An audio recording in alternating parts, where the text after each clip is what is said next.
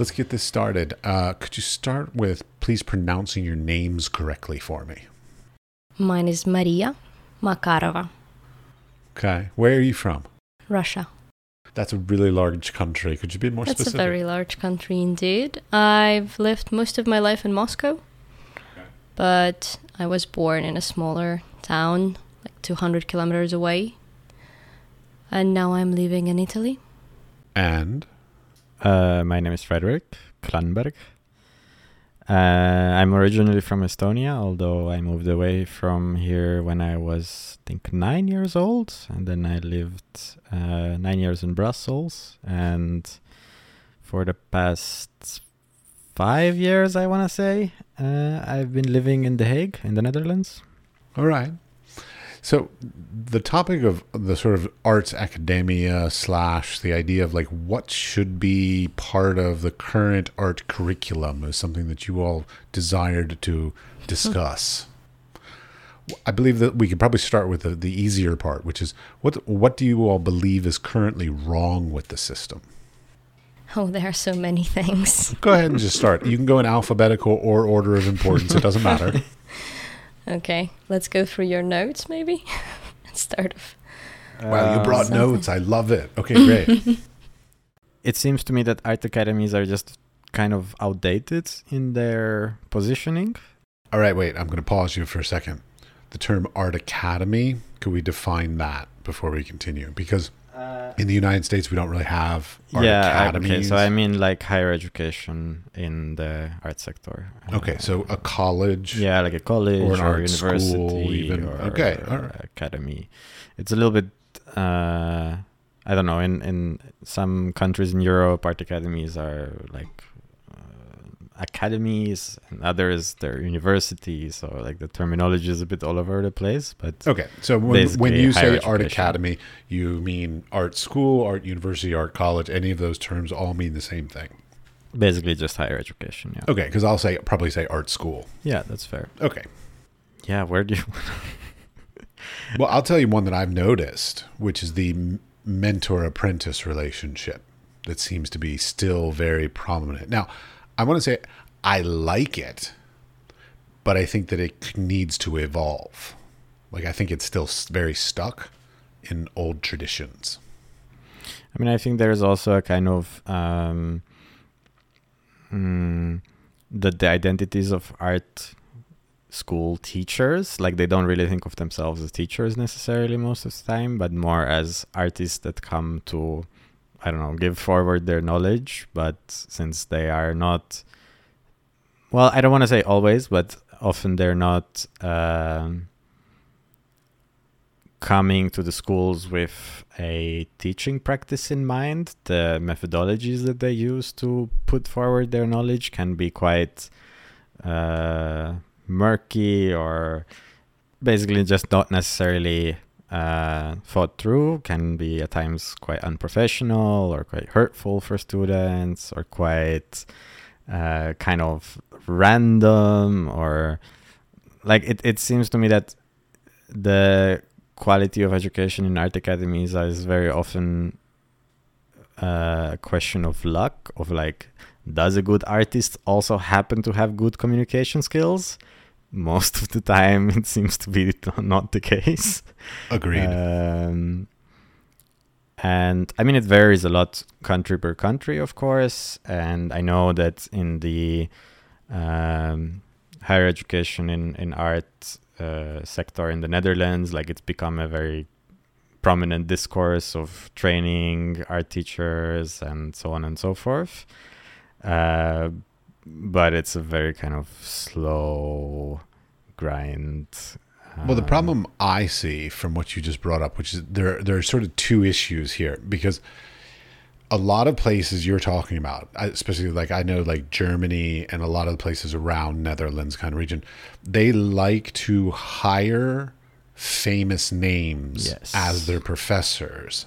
Yes. Now, those famous artists are not trained as teachers, but they're now put in because they elevate the status of the school because they're a famous name. Yeah, and like I've had like in my personal experience, I haven't found the correlation between being a good artist and being a good teacher. Like I've had teachers that are incredibly successful and also very good teachers. That's a very rare mix. At the same time, I've had teachers with basically dormant practices for the past 2 decades, but they're still very good teachers because they keep up with the art form in a different kind of way. They are following closely what students are doing, or they are taking part in sector in another way that is not necessarily them making. That's much more common. Yeah, that's much more common. I know a lot of artists that are, or a lot of teachers, I guess, that are very good teachers and quite honestly not very good artists. And that's another side to this. So like on the one side, there are these schools that are like hiring these famous artists in order to elevate the status of their school. But on the other side of it, a lot, like when I went to art school, so I went to get my master's, and that's enough to be credible. Well, it makes it so I can teach at the university level. So like it gives me the credentials to teach. Yeah. But not a single class in my master's program was about how to teach. Yeah. It was all about how to be an artist. I mean, I think with teachers, there's also one of my sort of pet peeves in art education, I guess, is that the stereotype of like the artists that teach are basically those that failed in their professions and therefore took up teaching as a way to kind of still stay somehow connected to the medium, but not necessarily produce themselves. And I find this to be a very like dismissive logic of what it means to be a teacher. Like I think teaching can be a practice as much as being an artist can be a practice. Agreed. And I think if we were to like design an academy just from thin air, that attention towards teaching as something that is an actual craft or an actual skill or practice would be one of the things that I would be very like adamant about, I guess. Well, like when I think back through my youth and my career, I studied all kinds of different things. I studied psychology at university. I studied Native American studies. Don't ask. It was I was just smoking a lot of pot back then. And I mean, all kinds of different stuff that I've studied throughout my life. But like the one thing I always knew was that I was going to be a teacher. And it didn't matter really what subject that I was going to teach. It just ended up being art because that's the major I ended up going into. So like I knew I was going to be a teacher first and then found my subject. Whereas there are a lot of, like you say, like artists who then fall back on being a teacher as a backup plan when something else fails. And sadly, it's kind of true in a lot of cases. But I kind of wish you're right. Like I wish that wasn't the norm.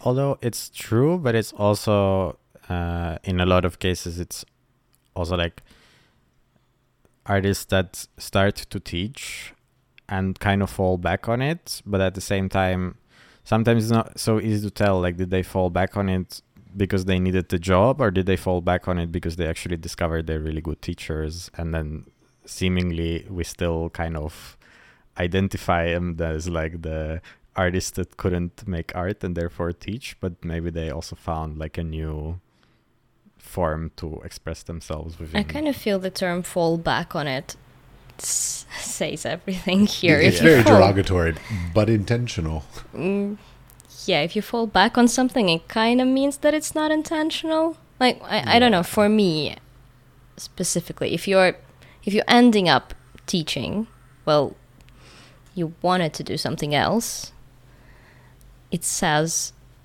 a good deal about how good of a teacher you will be. If that's your only option, basically, of sustaining your career.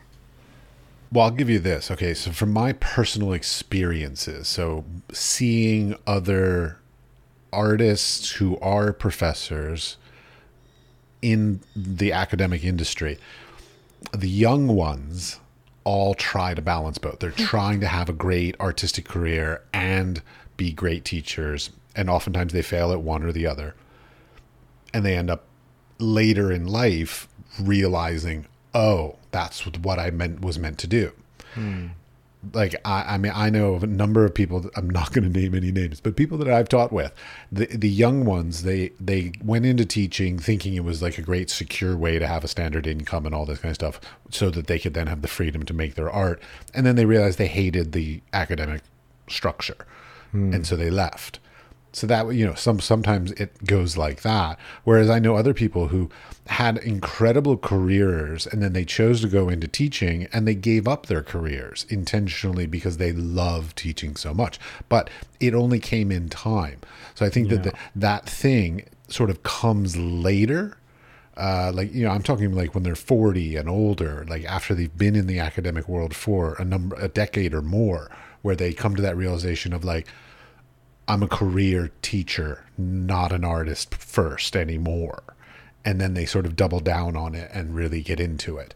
So like my personal observation at this point would be, if you want the people who are really truly passionate teachers, who are good quality teachers, you probably want to go with, I'll go with like mid-career teachers. So you're like 40 to 45-year-olds, something in that range, because if they're still teaching at that point, then they probably really love it and have gotten into it. But a lot of times the schools are often looking for the young, hot star with the new, fresh ideas, and they're probably not as good teachers because they're still trying to balance in that artistic career simultaneously. That makes a lot of sense. I was listening to, I can't remember the names now, but it was I'm not sure if you're familiar with the psychology podcast. And is that what it's called? The psychology podcast? No, I'm not familiar with it. Well, it doesn't matter, but or kind of does. But you know, I listen to all of the podcasts. But there was an episode where someone was describing how also, as you are somewhere in kind of midway through your life, you, like in the beginning, you're very good at like this kind of innovation, high pressure situations, coming up with new ideas, managing, you know, very stressful groups or whatever. And from a certain point, you kind of cannot develop from there on, and you actually should switch more into a teaching role. And that doesn't mean to be a teacher per se, but to kind of embody that in whatever profession or role you are taking. I agree. I've been feeling it in myself. Like there was a time when I loved being the new guy, like having all the fresh ideas and all this. And like at this point, I would personally really just love to find a good school that has a stable structure and just be part of it. Like, you know, there's a certain amount of comfort in that versus the like potentials that could potentially go magnificently, but could potentially go horribly. Yeah, that's true. But something else came up that popped in my head, which is my pet peeve about academia as a whole. Okay. Teachers go into the teaching profession because we love teaching, which means we like being in the classroom. We like teaching the students.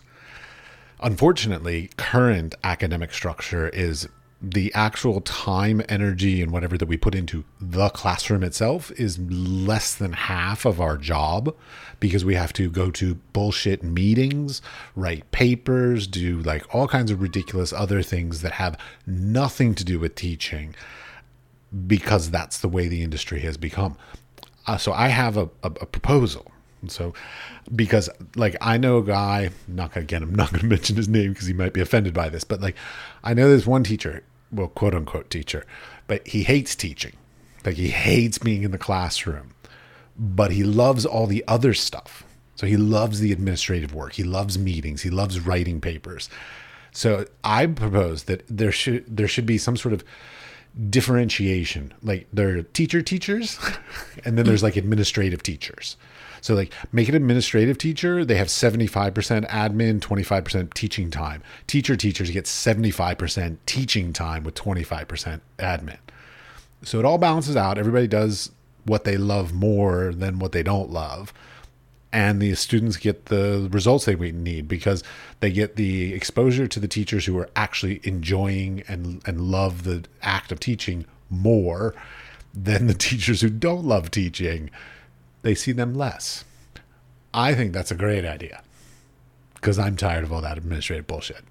I mean, I think the administration in school should be there to support the teachers and to support students in the classrooms, right? I mean... Oh, you are so naive. Yeah, but I mean, that's also kind of the point. I mean, okay, I am working as a policy advisor to a directorate at an art academy in the Netherlands. And I am kind of in a double role where on the one hand I am working with students, I am like doing kind of more informal projects within the school with students, and then I'm advising on like policy and I am programming, and I'm kind of using that connection with the students to give advice on policy and to program courses and like which kind of teachers to hire and like this kind of thing. So I mean, I can also imagine why having like a teaching part in your work would support like the more administrative side, let's say. I don't necessarily know. I mean, I guess understanding the behind the scenes of like the administrative part gives some context to why education is so difficult and messed up. But at the same time, yeah, I also agree that teachers shouldn't really be too bothered by that. And also, I don't know that they are everywhere. Oh, it's true. This may just be, well, I mean, everywhere I've taught has been, I'll go under the American model.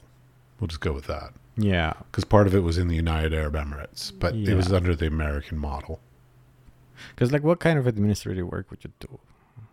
Oh my God, the kind of administrative work I had to do.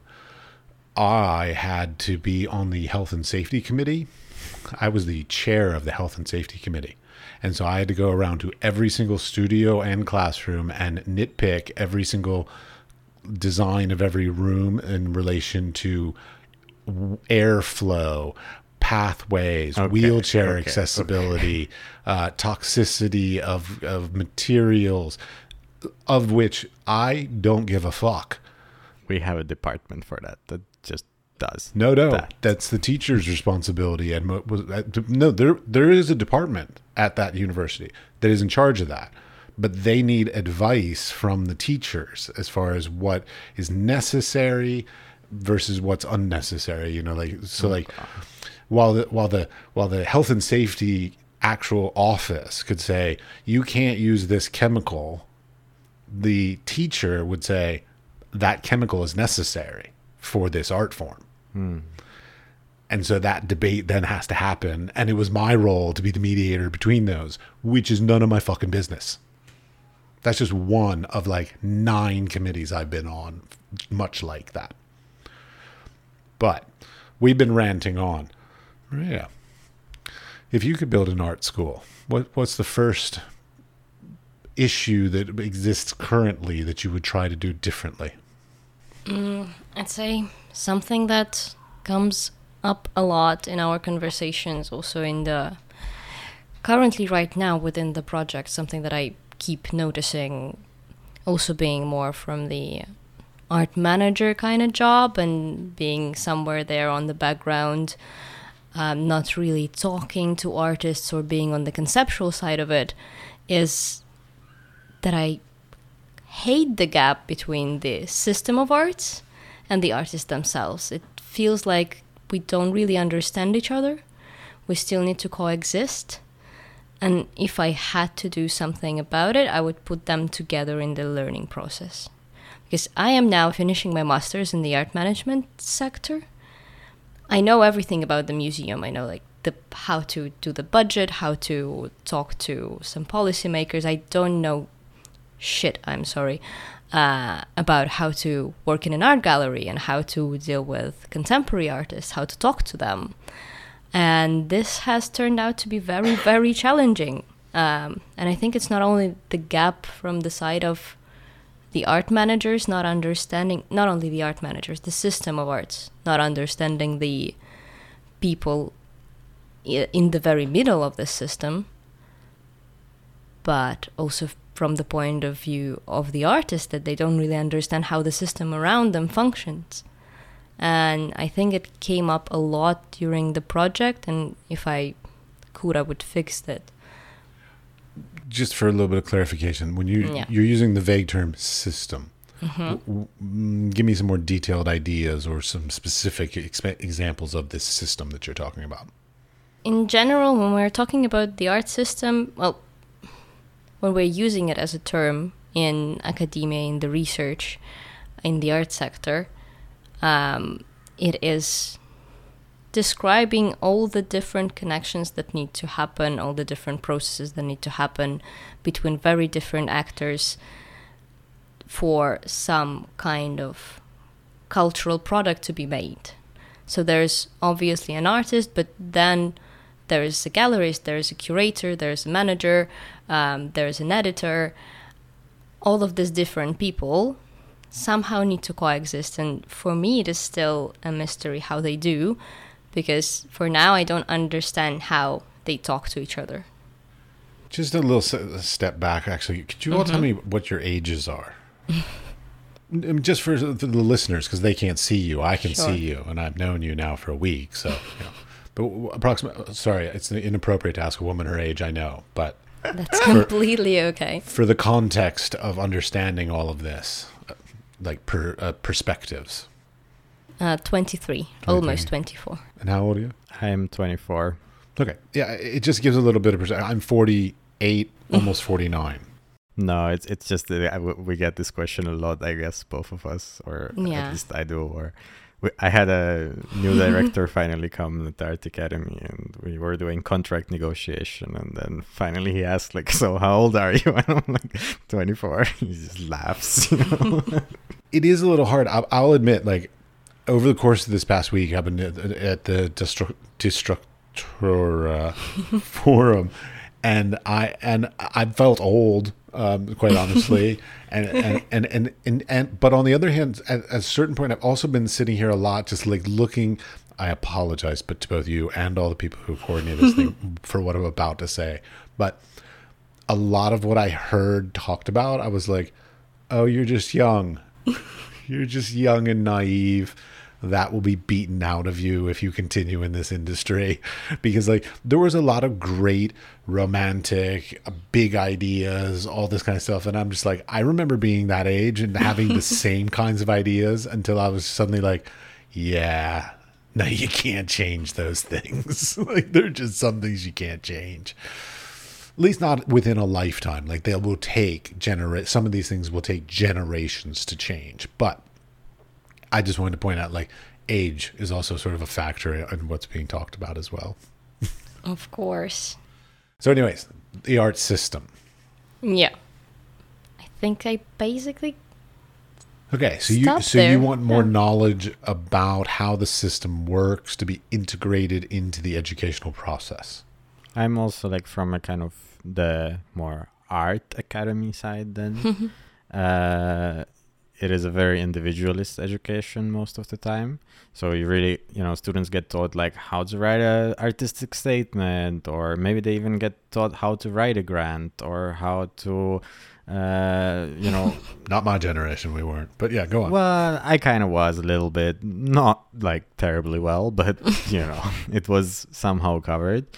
But nevertheless, it seems to be that the kind of responsibility to figure out the sector is educated only by like individualistic skills that you can take or have, instead of actually opening up a conversation about how does this sector actually function, what are the stakeholders, what do galleries do, what do museums do, who can offer what to artists, how can what are the organizations that can support artists, or unions, or whatever. Like, that's such a European idea, a union for artists. It's It's a fairly common thing that exists, I think, in most European countries, but I don't know any young artists that are part of a union. Well, it's because they have dues, and they have like criteria that you have to have met in order to be able to be eligible for it, which young people don't have either of those things. So, yeah, I know. I mean, I agree with everything that both of you are saying. The because like the one thing that I like looking back in hindsight and the wisdom of age kind of bullshit that I wish somebody had told me early on that the romantic idea of the solo artist is bullshit. Yeah. I think it takes a community to accomplish anything. I mean, we also had like presentations today of like different kind of groups from different disciplines coming together. So you had like designers, visual artists, filmmakers, but also curators, art managers, like philosophers. Well, I don't know how appropriate it is to call like a 26-year-old a philosopher, even though they have a degree, but whatever. They earned the title. We'll give it to them. I guess it's like calling a 26-year-old art graduate an artist. So I think it's fair, actually. But anyway, like I think the future of contemporary art seems to be moving towards a cross-disciplinary, collaborative model, and art schools most of the time are either working against that model or really struggling how to make sense of it. Well, see, my position on that, and this is why, quite honestly, you're sort of getting to the point of like why I made this podcast in the first place, which is that I'm a professor. Now, I'm teaching students now, contemporary students, what I learned 30 years ago. Okay? Yeah. Now, but I learned from teachers who had been teaching for 30 years. So I was being taught 60-year-old information and techniques. And now I'm passing those on. Well, prior to building this podcast and learning the reality of the situation now, like I was passing on very outdated techniques, models, career directions, and things like this, because things have changed rather dramatically. And unfortunately, a lot of academics don't keep up with how the industry is actually working. And so that's why I created this podcast, because like if I want to be a good teacher, I need to know what's going on. Otherwise, I'm just propagating old ideas that are out of date and don't work anymore. So that's also a bit of a difficulty where I believe that the teachers who are continuing to teach need to be, I'm not going to say like mandated to, but like maybe just kept informed of like the newest things that are going on and how things work and all this, because too many of them are basically out of touch up in their ivory tower and they don't really know what's going on, but they just still teach.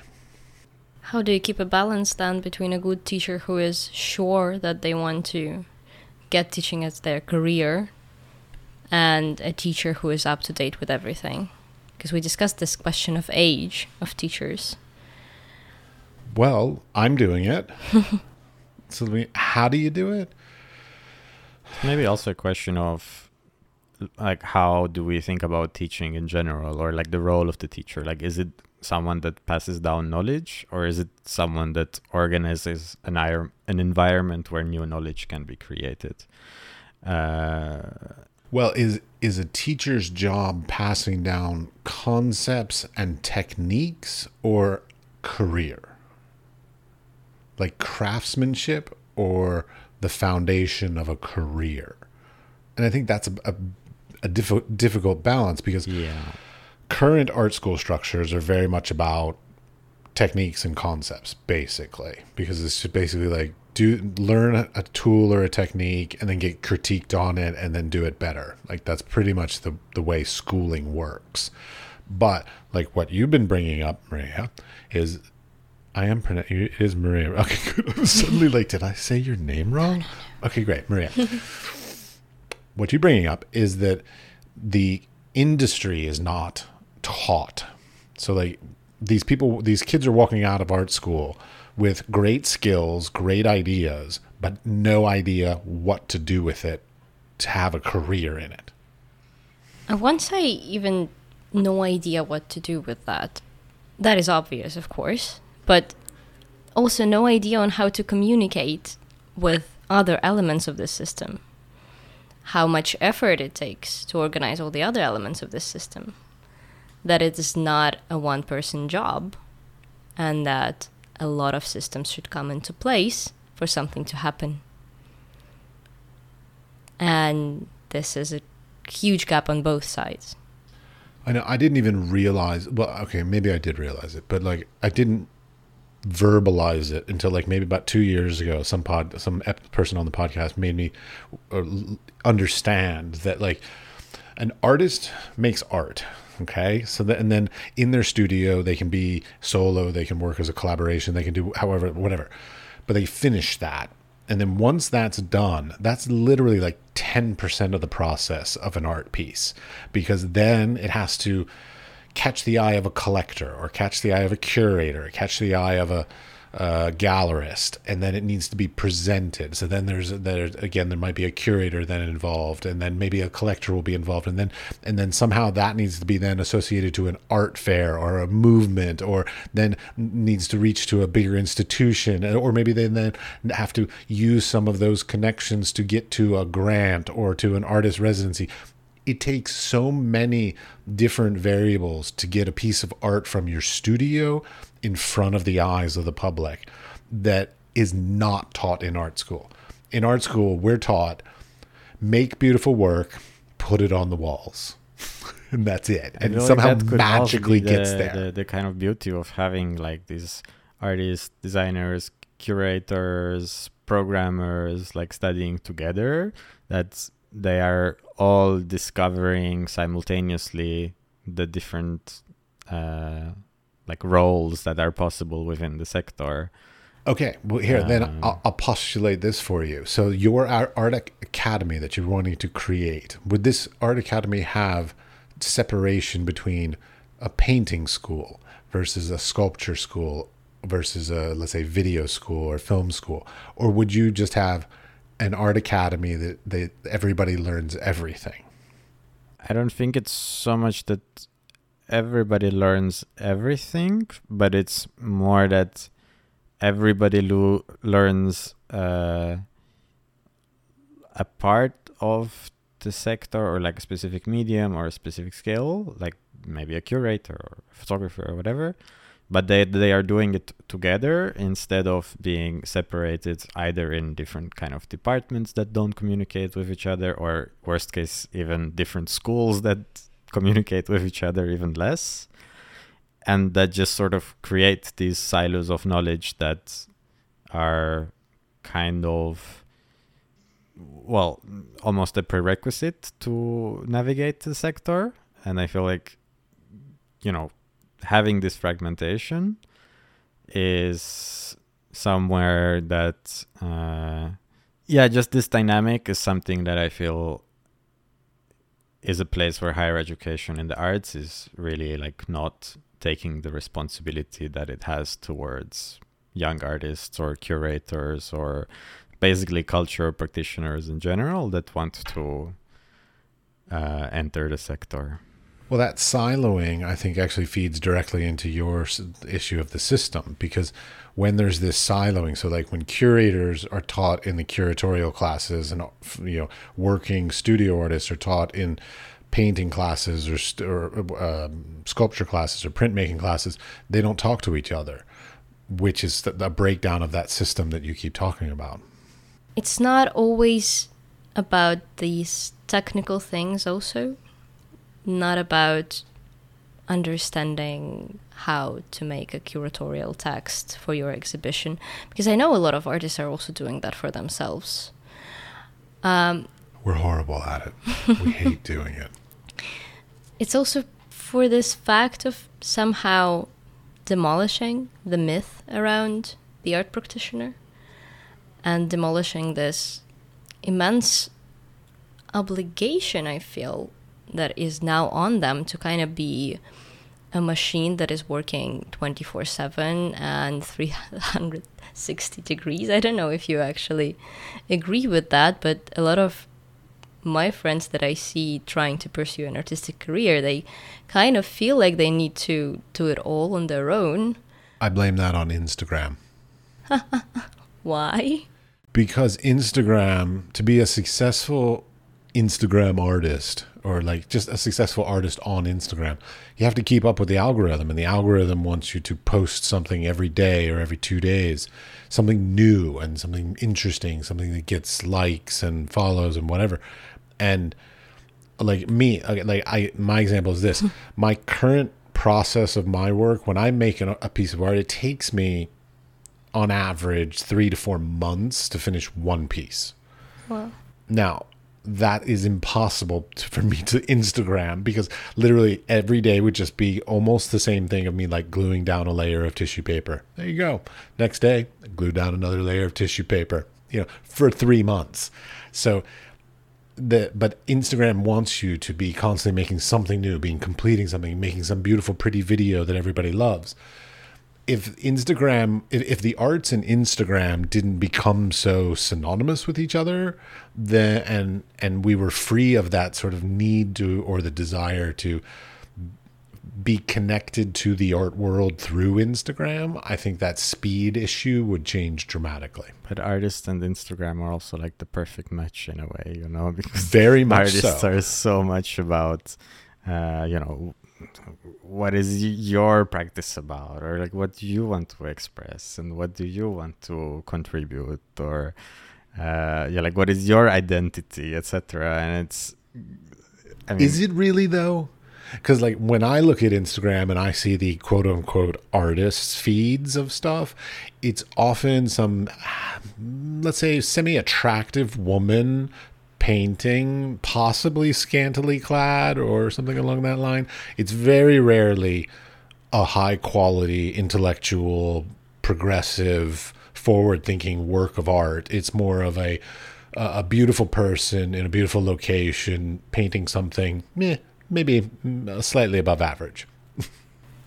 I was actually not bringing up the topic of speed, but more of the topic of skills and this mismatch between what skills you need to have to be a professional artist and to sustain yourself with that, and what skills you're taught, and how much human ability you actually have to do that load of stuff. Okay, great. What are the skills that you believe that we need that we don't currently get?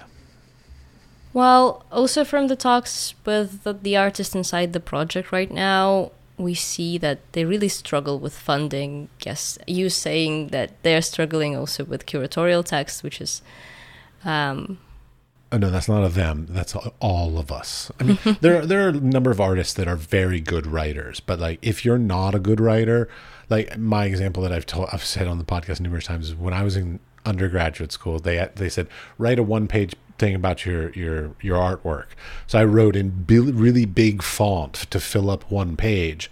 If I wanted to write about my art, I would have been a writer. That is nice. And I did not get that grant, needless to say, but it felt good to have expressed it. Exactly. And well, as somebody who is doing fundraising for a somewhat artistic initiative for over a year right now. Somewhat? We talk about the arts every now and again. Well, we're not artistic. We're not producing. I think we should talk about why you called it somewhat. Because I think there's much more to it. So most of the time we're busy with bureaucracy. Most of the time we're busy with, I don't know, supporting advocacy. Yeah. I don't know. For me, it is more of a attempt into advocacy than it is an attempt into art. I mean, it's trying to kind of bring civic engagement into the cultural sector. Exactly. And it's difficult to sometimes navigate which of the two are the priority and how to kind of integrate.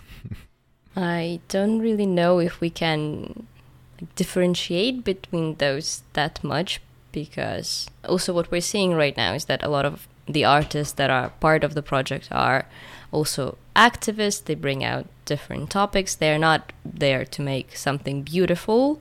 They're there to make a statement and to make some change happen, which is a lot about advocating for a better world. But like yesterday we were discussing a bit like the role and responsibility of art academies actually it's not even art academies, it's more like what's so funny. The term role of an artist in an arts academy, like, I mean, there are as many answers to that as there are grains of sand. You know what I mean? Like, yeah, no, that's fair. Let's say we're talking a bit more of what would be the role and responsibility of an art academy that we would envision if we were to create one.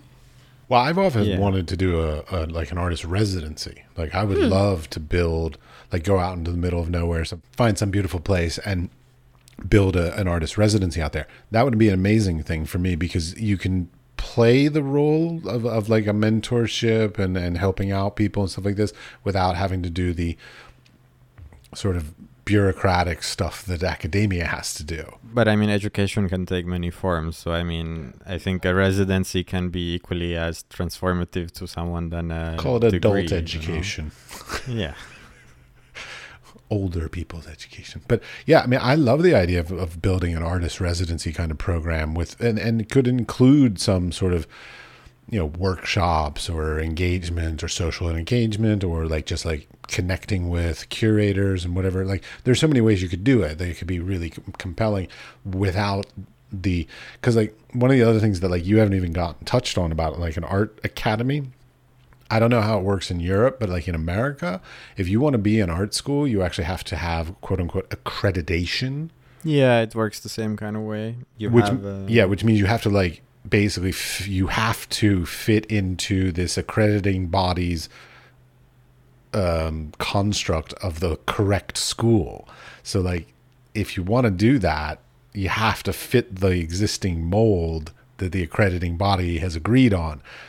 So you can't really break the mold too far.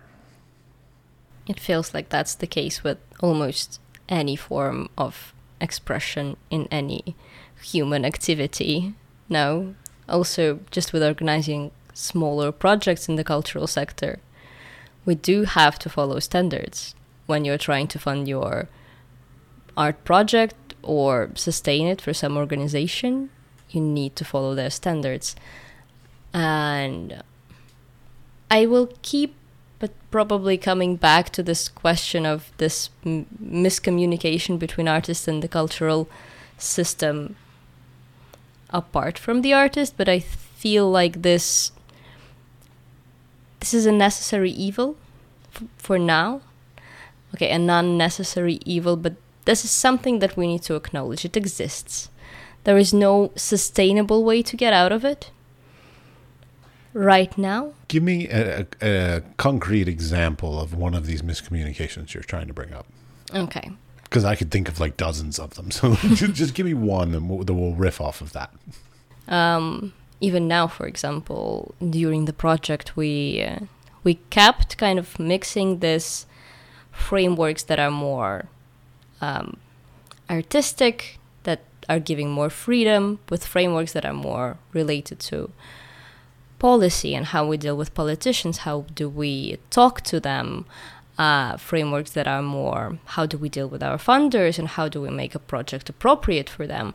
And sometimes it seems like the participants, the artists, don't really understand what is the backbone of the project that is making everything that is happening here happen. And it brings up a lot of questions, which we of course have answers to most of the time, but it still needs to be explained, and I don't really feel like it is always necessary to explain. It shouldn't be necessary to explain some simple things like, yes, you know, funding works like this. There are these obvious pitfalls in it, which we need to deal with collectively, and not, because I also think that sometimes it becomes a point of conflict within the cultural system. And so it makes it difficult for us to help each other in some way. I mean, the gaps of knowledge between the different actors within the cultural sector. Exactly. And maybe even the cultural sector and like what I haven't got a very good way of referring to, but let's say like the general public or the kind of mass audience. I think a lot of the root causes for some of these dynamics is also that the arts is, I mean, for example, during the pandemic, like museums were the first to be closed as like the non-essential things. Well, theater, really. Theater, live music. Theater, that kind of live stuff, music, all of that, basically. The arts and cultural sector, for sure. Yes. And it's also something that is, I mean, I can understand where it comes from, obviously, because it's not like a life and death kind of situation. So, but at the same time, without arts and culture, society would be pretty depressive and boring and just kind of generally miserable. Some people would love it, actually, but yeah. That's the thing. There's no perfect answer for everybody. I think they would miss it more than it's one of these things that you miss once you don't have it anymore. Well, see, like for me, I was raised, my parents are both very creative as well. My father paints, my mother is an interior designer. So like I came up around a very creative household. I was raised with designed plateware. Like our dishes were by Heller. So like we had like famous designers who made dishware kind of thing. So like to me, the idea of like being creative is not relegated only to the white cube or the theater or anything like that. I find a beautifully designed plate as elegant and as beautiful as a painting in a museum if it's done well. I mean, but that goes back to my snobbery of like criteria of what makes things up, but done well. So like what a lot of people outside of the arts world don't understand is how influential artists are in every aspect of their lives. I mean, we design their cars, we design their chairs, we design their bedding, we design everything. We design their clothing, so like people who do these creative things don't necessarily only end up being fine artists. They often end up being somehow influential in almost every aspect of our lives, down to the design of our phones and our computers and everything that we do and wear and see and experience. So the idea of like a world without creativity, I think, is almost impossible. Yeah. But a world without creativity that's capitalistic driven, that's a different story. That's all I have to say about that. So, what other topics do you have? I wanted to maybe get back a little bit to like the responsibility part, or... Okay. Responsibility of whom on behalf of what? Well, actually, I've been kind of pondering this question of who should be the student in an art academy, in the sense of, at least in the Netherlands, universities are quite often claiming to be kind of neutral. So in a sense, which I find hard to believe. Agreed. But in a sense that they have a responsibility to offer a framework of education for students inside and to organize that, but they don't take part in larger societal discourse to advocate for the arts or to advocate for whatever kind of sector they are educating within. And in the same way that art academies have the responsibility towards students to provide them with skills and knowledge that they need to navigate the sector, I feel like art academies should also have some sort of responsibility to educate, again, I don't like this kind of words, but the general public, to bring forward into public discourse like what is happening within the cultural sector, what are the problems, what are the lacks of funding, how is it organized, to kind of have, to basically create more, I guess, empathy towards artists and towards this kind of immaterial objects or visual pieces or whatever that we cannot quite, that we don't necessarily want to put a price on, but then at the same time still value a lot. Okay, just to be clear, so let me sort of paraphrase this just to make sure I understand what you're saying. You're saying that it is the responsibility of an art school and the student body of that school to educate the general public. I think the students come first always, but I do think that art schools should be like public institutions that are transparent, open, and communicate with a wide audience that is not only the internal student body. Okay, well, that brings up, this will tie back together actually to your funding part over here, Maria. So the one issue that we haven't differentiated between is, are we talking about private art schools or public art schools? I am imagining only publicly funded institutions. Okay, because I went to 2 public schools and 2 private schools in my career.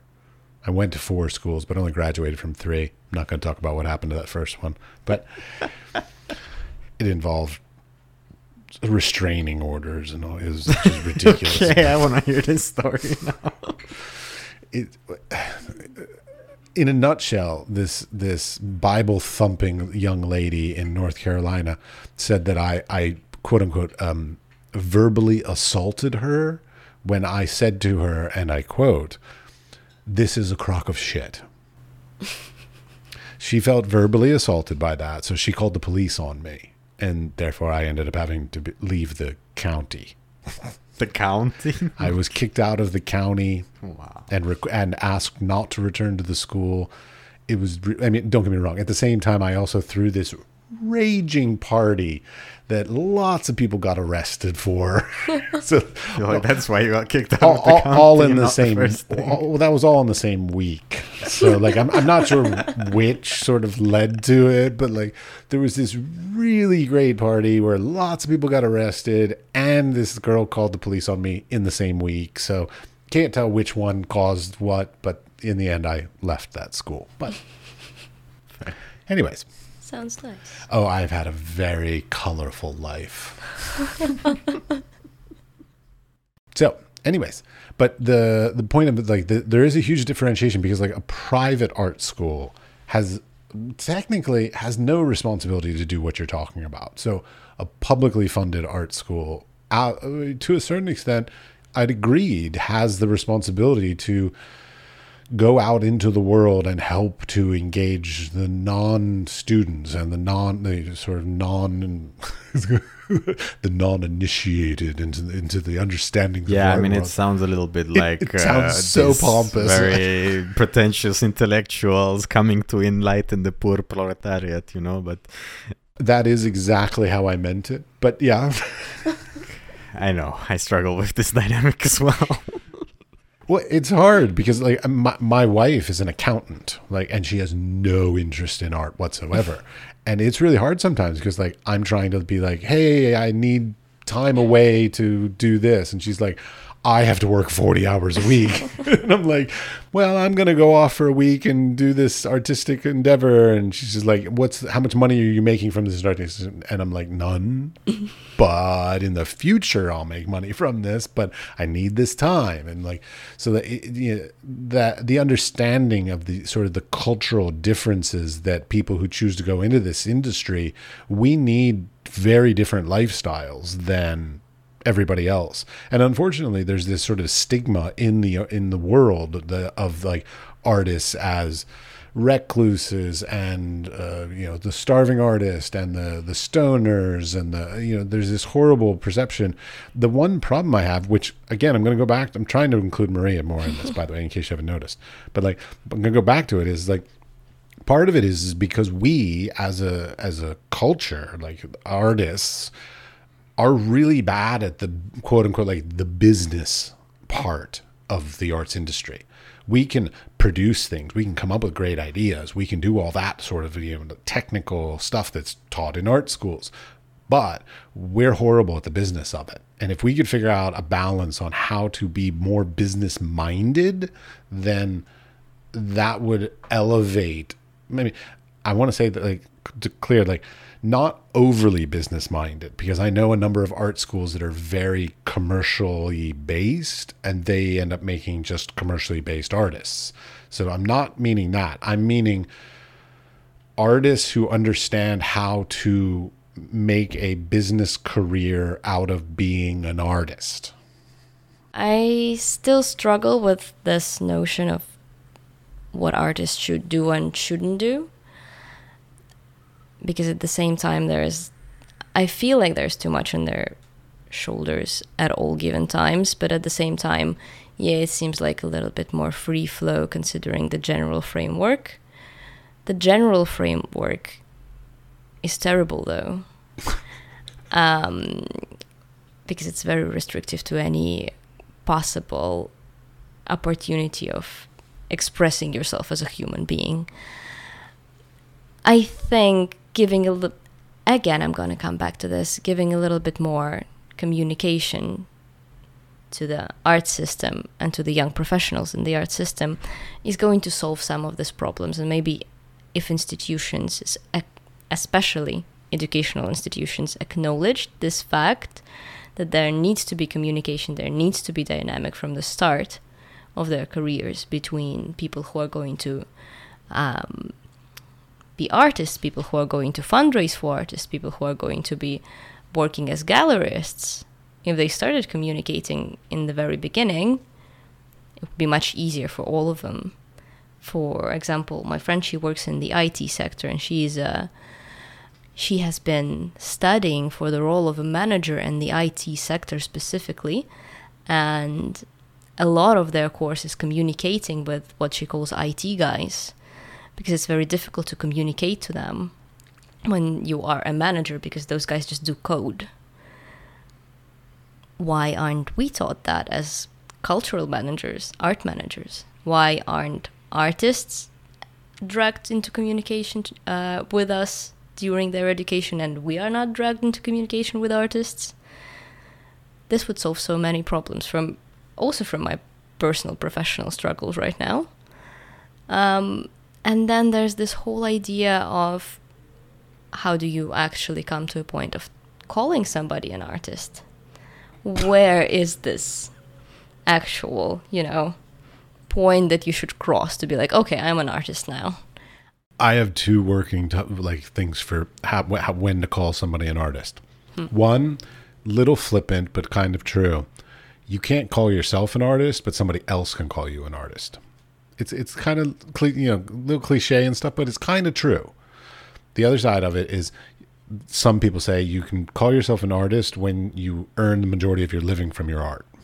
Okay, I understand where both are coming from. I have so many questions for both. Go ahead. With the first one, if it's somebody that is supposed to call you an artist, who is that somebody? Yeah, it can't be like a loved one. Like if your mother calls you an artist, that doesn't count. Okay, so it should be somebody within the system then. Yes, I refer to I refer to those people as them. And I put air quotes around that for the listeners. Them, they, any sort of thing of like an innocuous, faceless, powerful person that you'll never know. Them, they, yeah. It's often curators, collectors, people that work at institutions, things like this. Well, if we're talking about the system, we should still always acknowledge the dynamics within the system. And I am not sure all artists would accept anything from some of the people within the system, because this is exactly what they're trying to fight. You cannot be like, okay, this person that I kind of hate is calling me an artist now, so then I can feel good about my career. I kind of struggle with this notion of somebody is calling you an artist. Because I don't understand why. Who is that somebody? What if you hate that somebody? What if you think that somebody is the root cause of the problems in the art sector?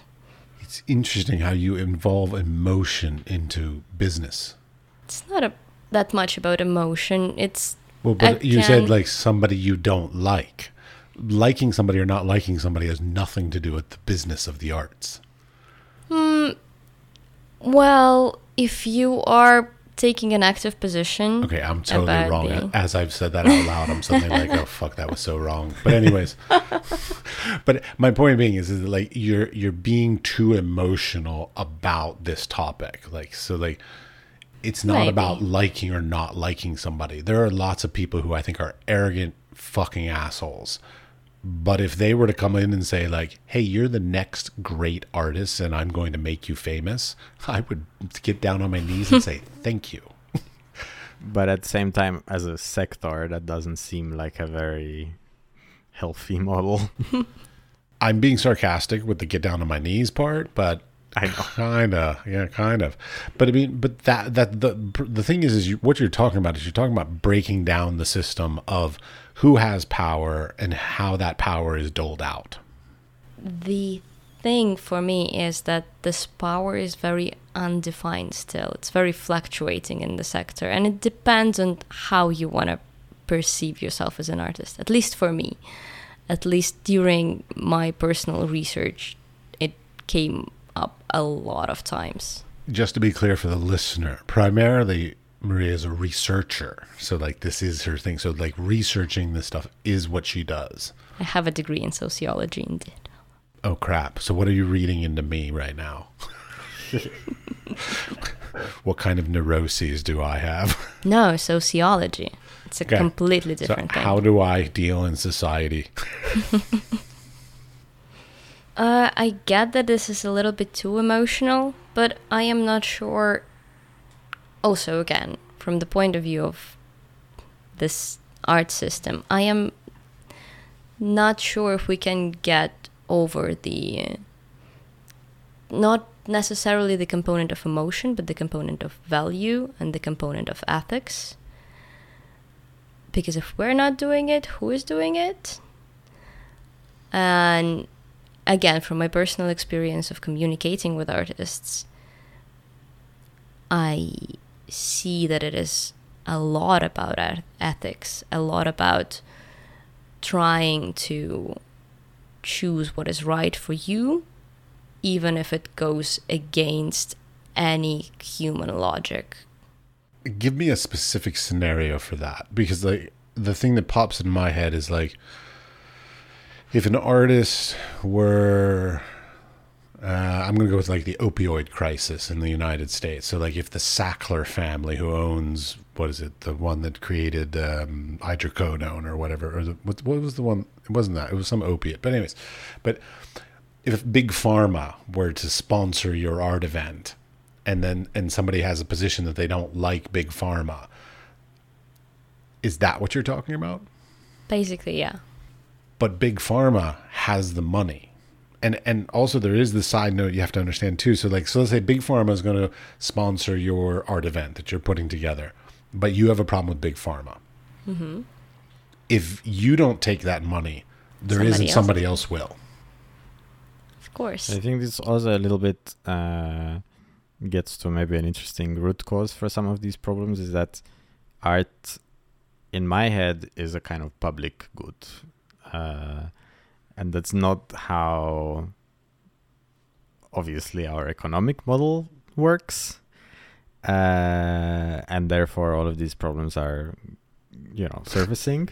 You're assuming the economic model works. But anyways.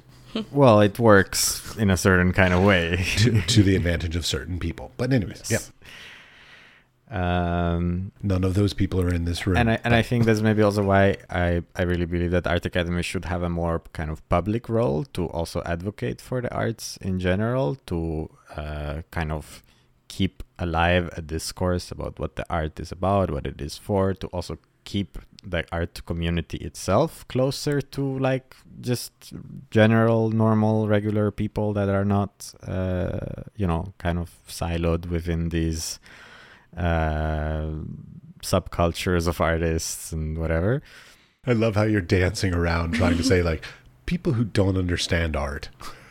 Yeah, I mean, I don't necessarily think of them as people that don't understand art. I mean, I think it's just that art is very dependent on the kind of collective consensus of art being something worthy.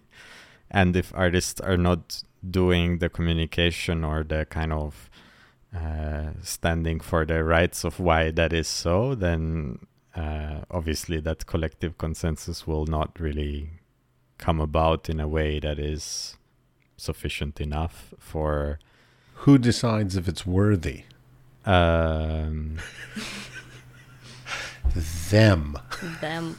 Well, Yeah, but I think in this case, them, it's more like the electorate, or like something like a very kind of general mass. Wait, of people. slow down. You want to get politicians involved in this now?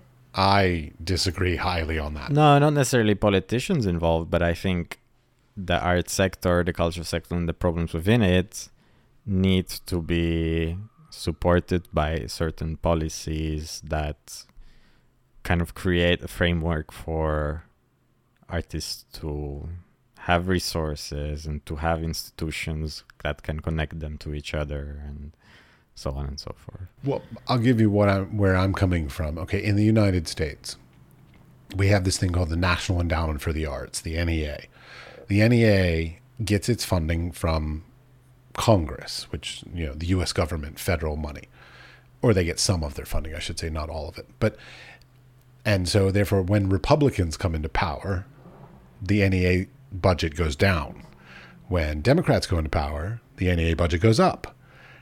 And so literally the politics of like who is in power as a basically president, Senate, Congress in the United States gives the results of saying like, okay, for the next 4 years, we're not going to have a lot of funding because Republicans are in power. Or for the next 4 years, we're going to have lots of funding because the Democrats are in power.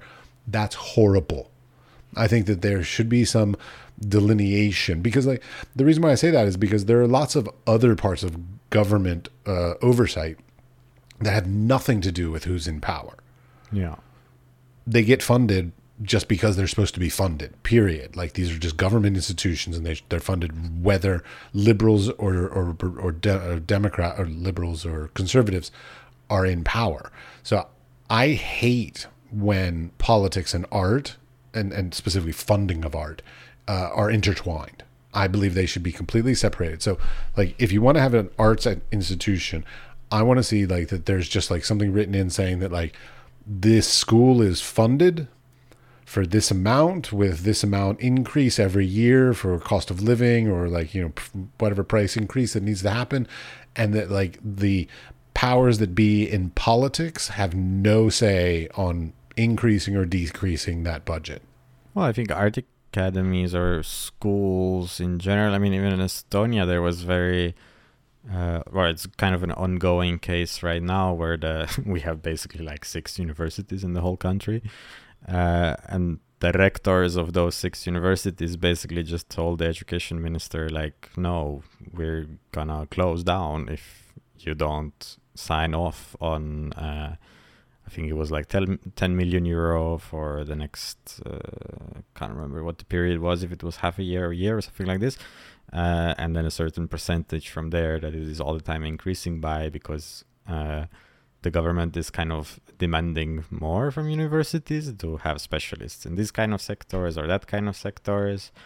And universities are all the time adding programs, hiring teachers. And did they sign off on this? Having to deal with inflation. Well, they have basically a contract for a certain amount of years, and now they are negotiating. Well, see, that's the thing is like basically what ends up happening is politicians will just kick the can down the road. They'll say like, yes, we will fund the arts for the next 4 years. And in 4 years, I will no longer be in office, so that's the next person's But problem. I think it's a little bit of a misconception to just say that politicians have the power. I mean, also these institutions have power, and politicians they have leverage. have the purse string. The what? The money. Yeah, okay, that's fair. So like they have the power of the money. But institutions also have leverage to kind of... Yeah, well, it depends. I'm waiting to hear what that context. leverage is. What's the leverage the institutions have, other than just like a threat of unionized like walkout or closing their doors? That's literally their only leverage. They have no leverage. I've been on universities like budgets. Yeah, committees. I mean, I feel like that could also be a case that Estonia is a fairly small country. So if you have 6 universities and directors of all of those 6 universities saying that, okay, we're basically about to close our doors, then yeah, that's going to cause some waves. If 6 universities do that in the United States, no one's going to care. So, not a bit. No, I mean, 6 universities. We'd be happy to get rid of 6 universities in the United States. There are far too many there. But I mean, it's hard. Like I worked at the United Arab Emirates, and the school I was at was funded by the sheikh. Like, so it wasn't even funded by the government. It was funded by one sheikh. So like, if he didn't like your ideas, your idea didn't happen. That is just creepy to begin with. It is a very unique lifestyle to live in a kingdom like that. So yeah, I'm not going to say anything bad because I feel like they're still following me after all these years. And I don't want to be thrown in prison. Oh God.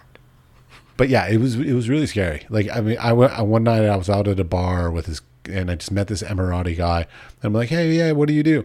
He's like, I'm a police officer. I'm like, oh, I hate police officers, by the way, but you know, obviously from my stories. So, so I'm like, oh, that's interesting. What do you do at the police officer? And he says, my job is to read every text message that has the word "shake" in it. And I'm like, wait, I'm sorry. Huh. So I live in this country, and you're reading my text message if they have the word "shake" in it. He's like, yeah. Oh, I had no idea that they literally read every text message. I was like, thank God I do like video conferencing more than text messaging, because they can't really like watch all of that. But of course they could watch all of that too. But so yeah, they literally watch over everything we do. A friend of mine, a coworker of mine, a teacher at the art university, was actually thrown in prison and deported for a picture she posted on Facebook. Wow. What was the picture about? The picture was of a car that was parked in a handicap spot, but it was not a person who was handicapped. And why is this offensive to anybody? In that country, you are not allowed to take pictures of people's private property and post it on social media without their consent. But that's basically not posting So anything what can from you take any open pictures of? space. So you can basically post pictures of your feet from your living room. Correct. Nice. Good world we Yeah. live in. Well, Interesting times. it has its pros and cons. I'm not going to sit here and badmouth it. I mean, because there are certain people that absolutely love living there. I mean, every choice you make of where you choose to, you know, I'll bring this back to the conversation. So, like, the choice of where you choose to be an artist, there are always pros and cons. There are certain things that you will be allowed to do and will be embraced, and there will be certain things that you will not be allowed to do, and you just have to either choose to accept that or choose to move. Like in the Middle East, I could not create any figurative artwork. It's against Sharia law. So you just accept that if that's where you want to live. Or you move somewhere else. Or you move somewhere else. If you can, I should say, like, maybe you don't have the freedom. Some people don't have the freedom to do that. I did. So I left. All right. This is running very long. So let's sort of end this up. So what are your sort of aspirational ideas? So, like, perfect world, you have all the money in the world, so there's no limitations on that. What's the art school you want to create? Also, where would it be? Somewhere in the woods. Somewhere in the woods, yeah. On top of a mountain, maybe. Okay. So away from a city, which is, I mean, that's a choice. Well, and not necessarily. I mean, I think That's more of a that joke. it sounds fun, but I don't know what kind of. I will attest people to it would being wanna- amazing. Black Mountain College in North Carolina in the United States. Amazing thing. Created Jasper Johns, Robert Rauschenberg, all these kinds of people. Black Mountain College, out in the middle of the woods. It was basically like summer camp for artists. Ended up making some of the most influential artists of the generation. So, I mean, I do think like a smaller town. Yeah. I'm imagining places in Estonia that nobody is going to know about. I think most places in Estonia, most people don't know about. Yeah, it's also fair. This is a bit of a out of the way country, admittedly. Like, it is. This is not a hub of much industry in the world. In the region, yes, but maybe not in the world. Yeah, I mean, it's a tiny country, so. Fair enough. All right. So anyways, pie in the sky, out in the woods, by a lake, I would go by a waterfall myself, but By a lake is enough. okay. Are we still talking about where? Or That was just a sort of an idea, like, because there's a big difference between saying like, I want to, be in the hub of the arts industry and create an art school there, versus you want to create an art school that's sort of away from the hustle and bustle. That's a huge difference. So you think that away from the hustle and bustle of a big city or a cultural mecca is somehow beneficial for an art school?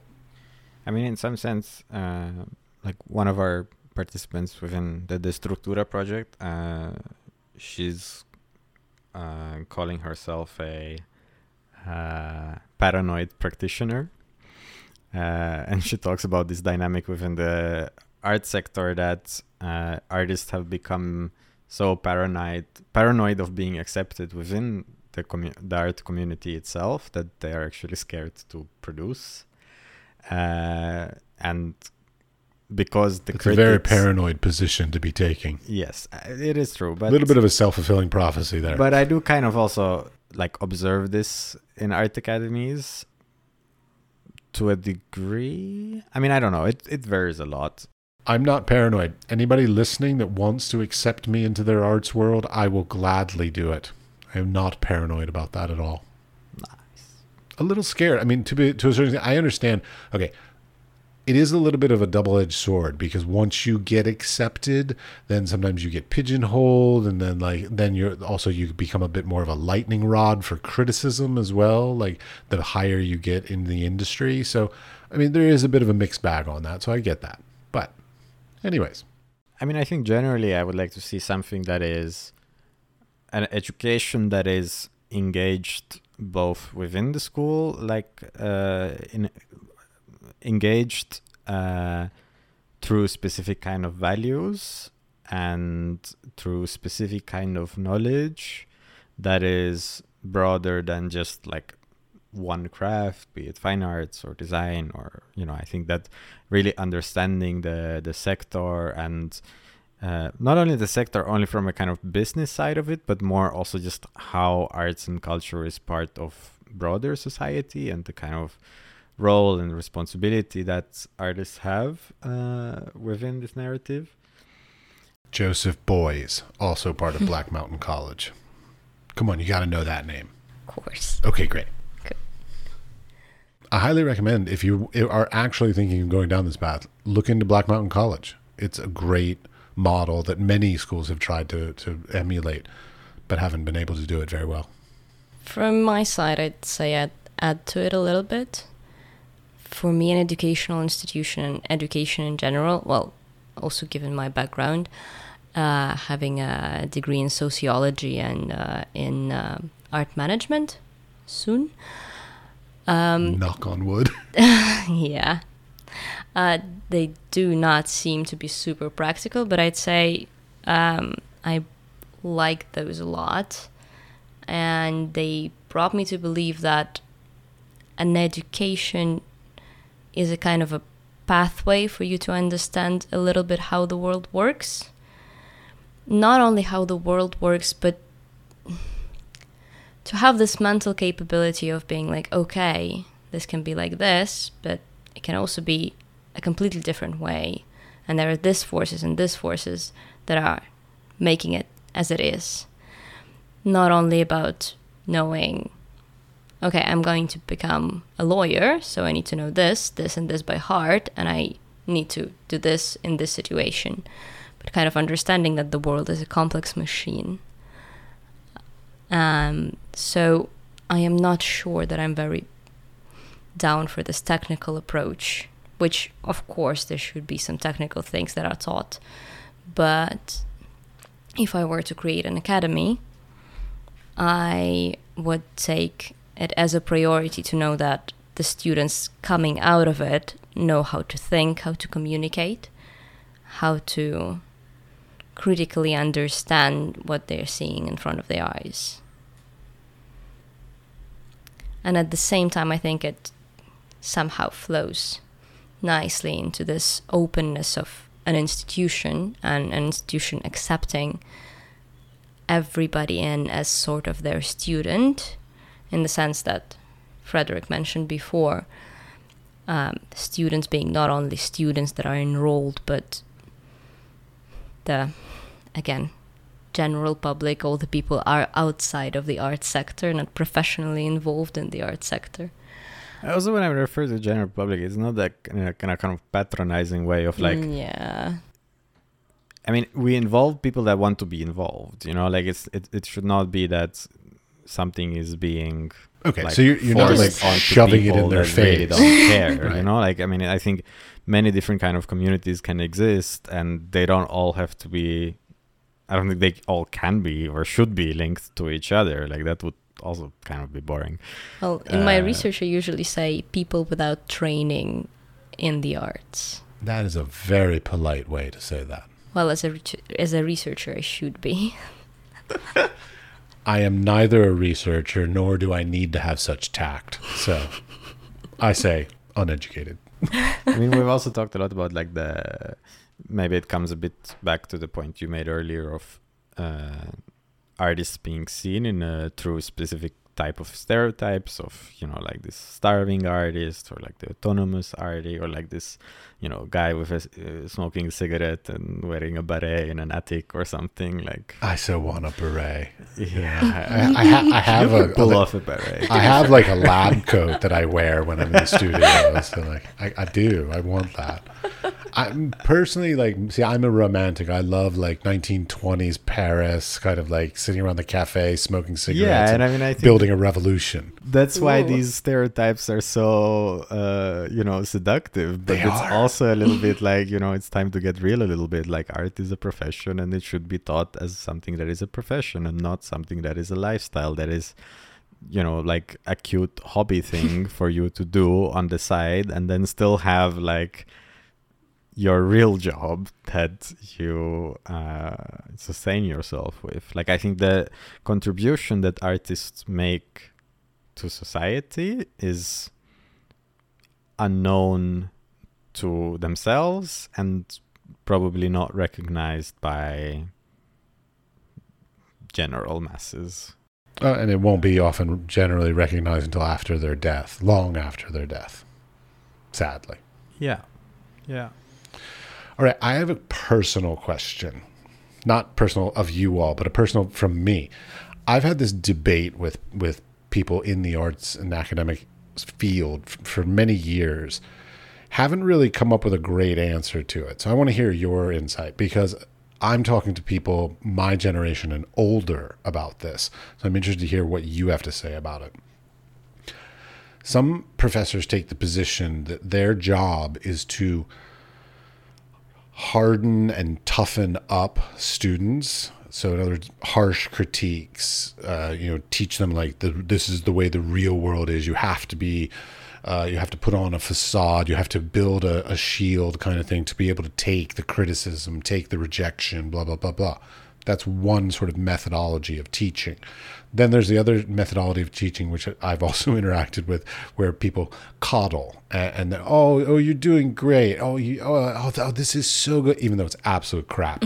They're like just sitting there saying like the nicest things, always complimenting them and coddling them. And in some respects, that's not preparing them for. I mean, I feel like one is destructive and the other is irresponsible. Like these kind of two extremes, you know. They are two extremes, and I guess the question is like there isn't really a middle ground on that. I mean, I don't know if I would agree with that. Okay, I think that maybe goes back to what we started with, is that teaching should be a practice, and you need specific kind of skills to find this middle ground. I mean, I've had very good teachers that are critical, but in a way that is supportive. Not only supportive, but in a way that I, as a student, can understand a clear function of whatever critique that they were making. And it's constructive. Not just like, constructive, yes. But in a kind of... Yeah, let's just stick with the word constructive. I think that's fairly understandable. Okay. Anything about that idea?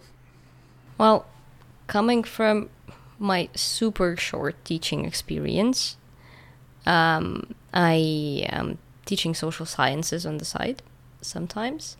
I've been teaching them for a little while at the High School of Economics Lyceum in Moscow.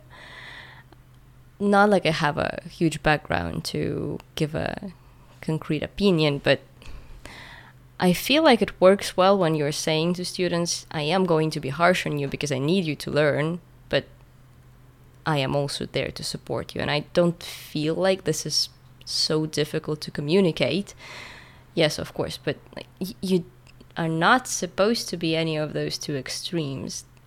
For me think personally, also it's like different possible. students learn in different ways, and all of those students learn in different ways at different times. So I think as a teacher, you also need to kind of recognize like, when are you supportive? When are you like giving more criticism? And also like what has sometimes helped me in my studies was when I just had a teacher go like, no, I'm not going to even talk to you for a week. Like, this is a moment where you're going to figure it out on your own. And yes, like in that very moment, it's kind of like, fuck's sakes, really? Like, I'm so existentially stuck with this project. But then, yeah, you do figure it out on your own. And then you're like, okay, I get.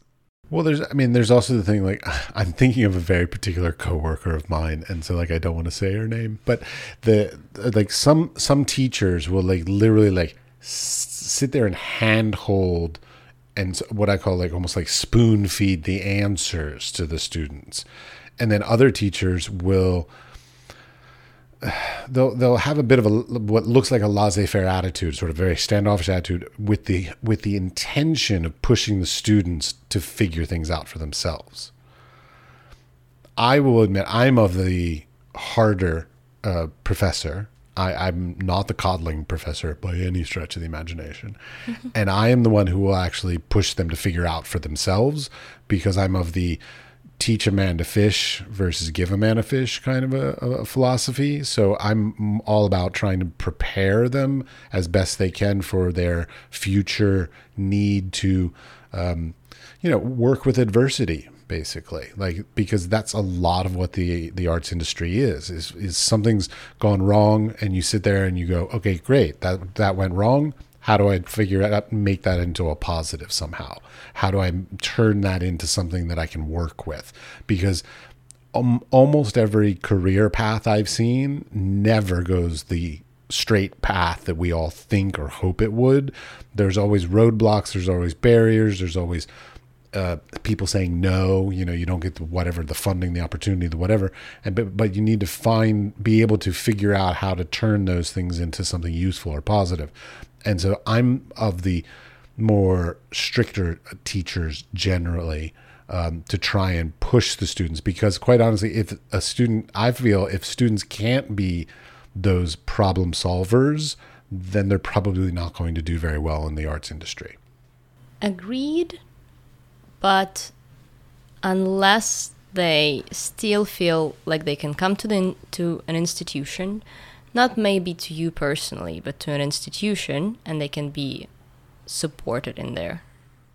Just to be clear, I'm very supportive, but just not in a coddling kind of way. Well, you're not supposed to coddle your students. They're not your kids or pets. I know, but some teachers do that. I think like when I find it,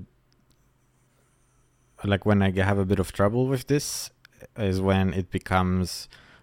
I mean, I think I hear a lot of students also say that they get feedback from their teachers, like about, for example, deadlines or workload, or like just art education can often be very intense, and teachers use like, oh, but the sector is like this, so you also need to manage it here. And that I find sometimes a little bit unnecessary, because why would you break down the students so intensely before they even have the chance to enter the sector?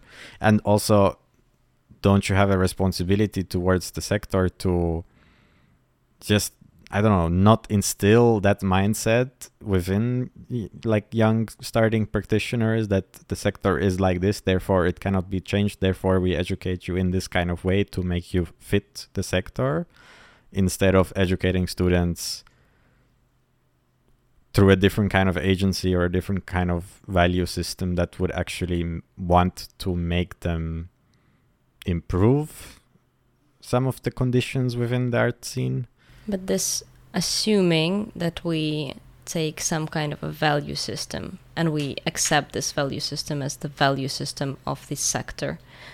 Yeah, and it's also something that is, of course, within education. I think when you start talking about values, it becomes a very controversial kind of thing. I personally feel that education is nothing without values, but there is never any agreement on which kind of values should be. Okay, based on what you just said, though, I'll give you a little bit of background, like on why I am the way I am. In my graduate program, 2-year program, I didn't understand this while I was in the program, but literally, like at graduation, the sort of head of the department literally spelled out to me what they did. The first year of the schooling, no matter what you turned in, it was wrong. It was bad. It was not very good, whatever. The entire first year was them crushing our spirits, telling us we're horrible, telling us we're not making good work, we're not good artists, the whole thing for an entire year.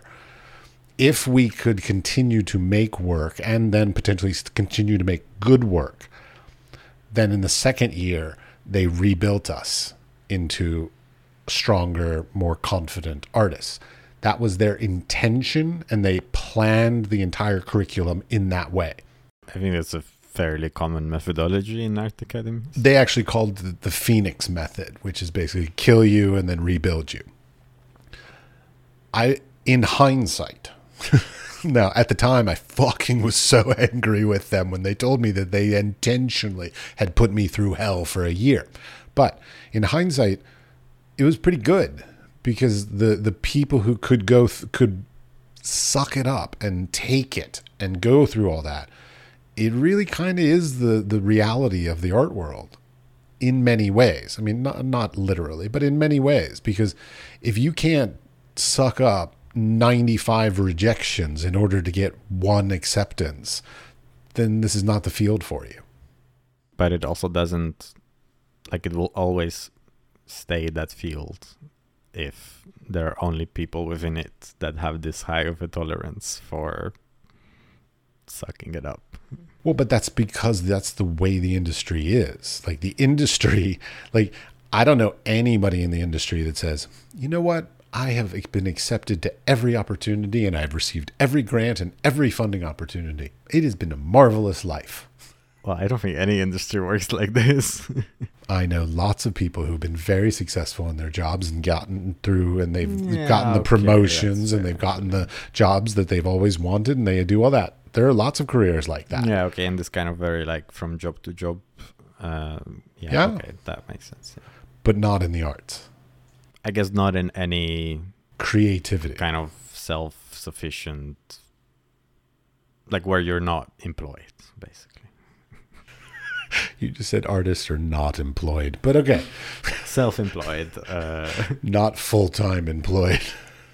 But yeah, it's really hard to be able to emotionally be in the arts industry because it's your entire life is a hope and a prayer. Yeah. It is sad as much as it is romantic, though. No? Don't you think so? I do, but you just defined my entire life as sad and romantic. Well, I'm not sure whether to take that as a compliment or not. That image of sitting in Paris with a cigar. Cigarette. I don't do cigars. Kinda gave me that vibe. Oh, I would probably be drinking absinthe as well, just to paint the whole picture. But yeah, I mean, it's hard. I mean, it's really hard. So, wrapping this up, this art school, are you actually going to do this, or is this just theorizing? Well, we are 23, 24 years old, so maybe in like 20 years. Why wait? Well, we are kind of doing a demo of it here, maybe. Well, we're trying out different... certain kind of way.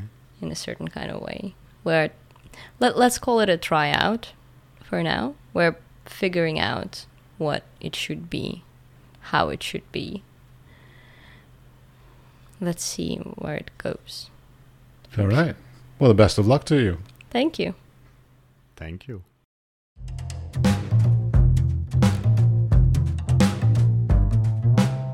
Before you go, we would like to thank you for listening all the way to the end of the conversation. We would appreciate it if you would share this podcast with your friends, family, co-workers, studio mates, or anyone with an interest in the arts and creative industries. The building and strengthening of the arts and creative community both today and in the future is at the core of our mission for this podcast. They can listen and subscribe on Spotify, Apple Podcast, or wherever you get your podcasts. We are produced by 5014, and the music was created by Pete Bybee. The Wise Fool Art Podcast is supported in part by an EEA grant from Iceland, Liechtenstein, and Norway in an effort to work together for a green, competitive, and inclusive Europe.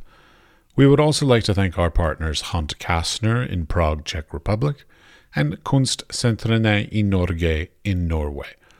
Links to EEA grants and our partner organizations are available in the show notes or on our website, wisefoolpod.com.